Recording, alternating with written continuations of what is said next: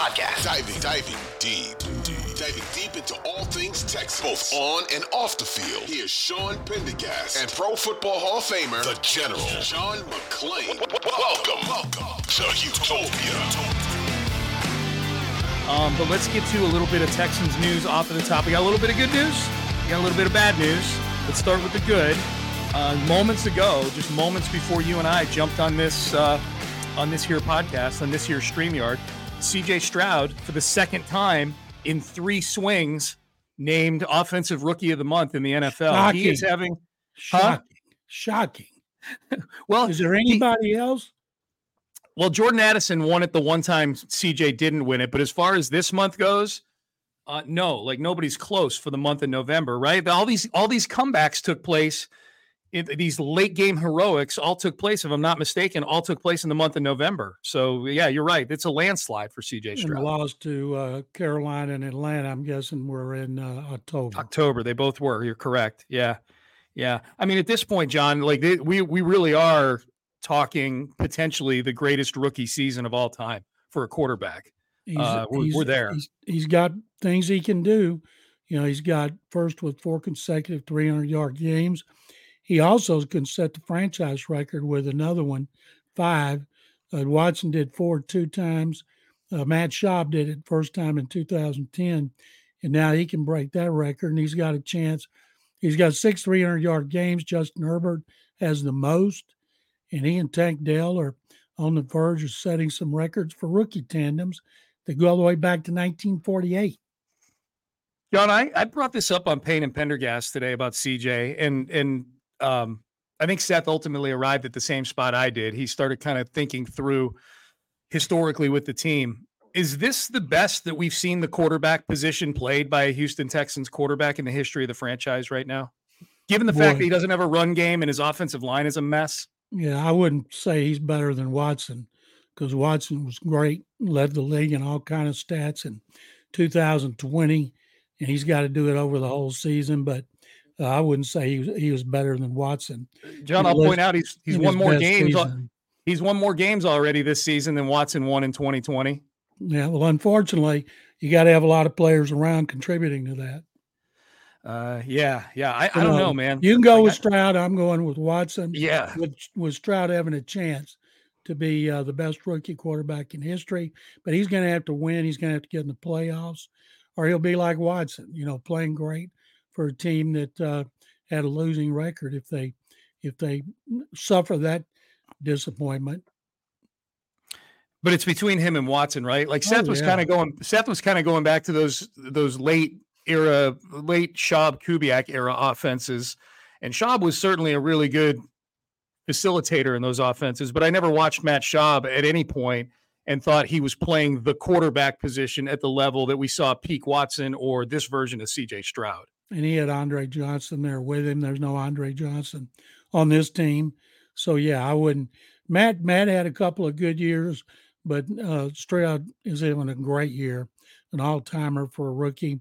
Hopefully they can have a winning record and set them up, if not for the playoffs, at least for next year, when nobody will be taking the Texans lightly. And the Texans are going off-season knowing they're not one of those many teams that still needs a franchise quarterback.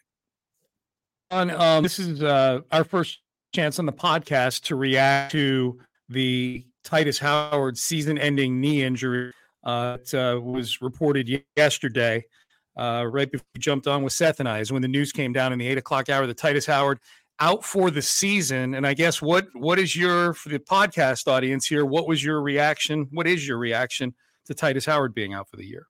I feel terrible for Titus. I feel terrible for the Texans because Titus is a good guy. He's a good right tackle who hadn't played well at left guard.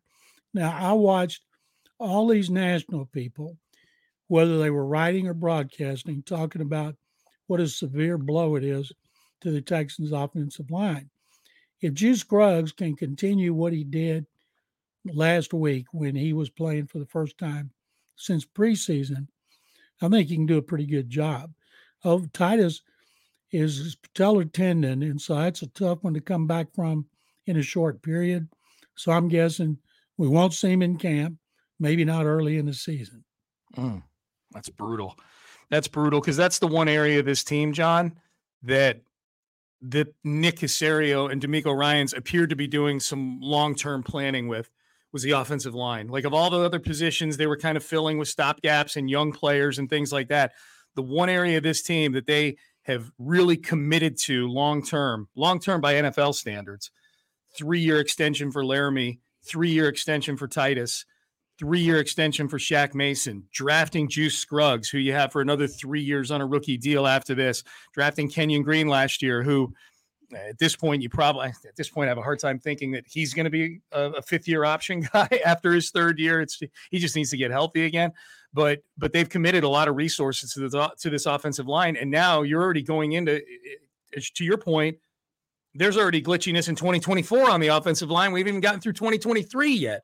And I would imagine that 2024 would have involved moving Titus Howard back to right tackle, which is what he's getting paid $18 million a year to play. But I'm with you. Like as I'm getting that news about Titus yesterday, I'm like, all right, well, this is just the next in a long line of what have been bad left guards on this team, from Kenyon Green to Kendrick Green, to now Titus Howard. Juice Scruggs has a chance to be the best out of all these guys for the 2023 season because that bar is not very high to clear right now. It's interesting going back to when they reported for the rookie minicamp all the way through the offseason program, preseason. Juice Scruggs was a starting center. Jared Patterson was a backup guard. Then when Juice went down, Jared started every game till he went out for the season. And now Scruggs is playing left guard for the first time since college. Those two guys, based on what I've seen and what I've heard about them, that bodes very well for the future. We don't know if Shaq Mason's going to be back for another season. I think he's 30. He'll be 31. Hopefully he will. Hopefully Titus will be back at right tackle. They like George Fant a lot. It'll be interesting next year. Right now they'll go into the season, I'm guessing, with Fant starting at right tackle, Charlie Heck as the swing tackle, unless Charlie can win the right tackle job and leave Fant as the swing tackle. And then when Titus is healthy and ready to come back, hopefully they won't play him at guard anymore. I feel bad for him because he knows he's a tackle. He's doing it because they believe he was one of the 5 best linemen. That's the idea. Always get your 5 best on the field, but the offensive line continues to be an issue, mainly this year because of injuries. And you think after all the injuries this year, maybe next year, they'll be healthy. John, the one thing about George Fant and Charlie Heck, they got to sign them. Both these guys are free agents. George Fant's here on a 1-year deal, and Charlie Heck's in the last year of his rookie deal.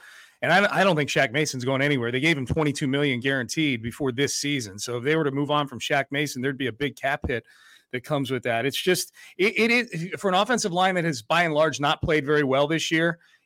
That's a sticky situation for the 2024. It's bad enough for the 2023 Texans. This is a sticky situation moving forward because and let's point out too, Laramie Tunsil's been dealing with some sort of knee issue all year long as well.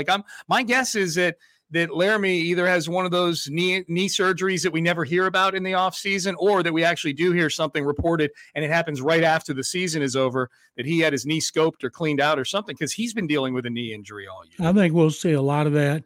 Eric Winston told me one time he always got things done, but he didn't want anybody to know about it. He didn't want other teams thinking, okay, well, we'll zero in on that, right, even though it was 6 months away. I think some of them get a little too paranoid. But, yeah, Tunsil's not been 100% in a long time, and he missed games early in the year. Correct. But Tunsil will be back for sure. Titus will be back at some point. Charlie Heck's not going to get an offer to go anywhere unless his daddy convinces the Chiefs to do it, because he didn't get to play this year, and he's not going to cost a lot of money. And based on, George Fant, he may take a deal that's good for him because, how valuable would he be on the open market? I don't think he'd be very valuable, but if they could stay healthy, they should be a lot better up front.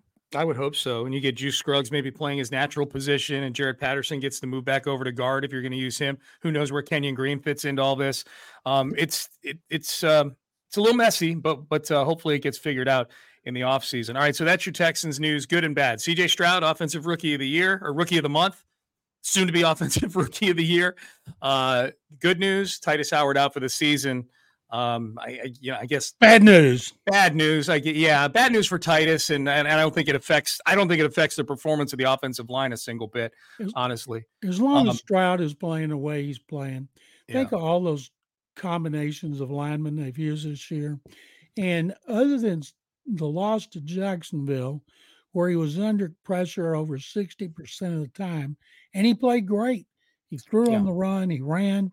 He has showed as long as he is healthy, it doesn't matter who else is out, because he's lost receivers, he's lost starting running back, he's lost linemen, and he's continued to excel.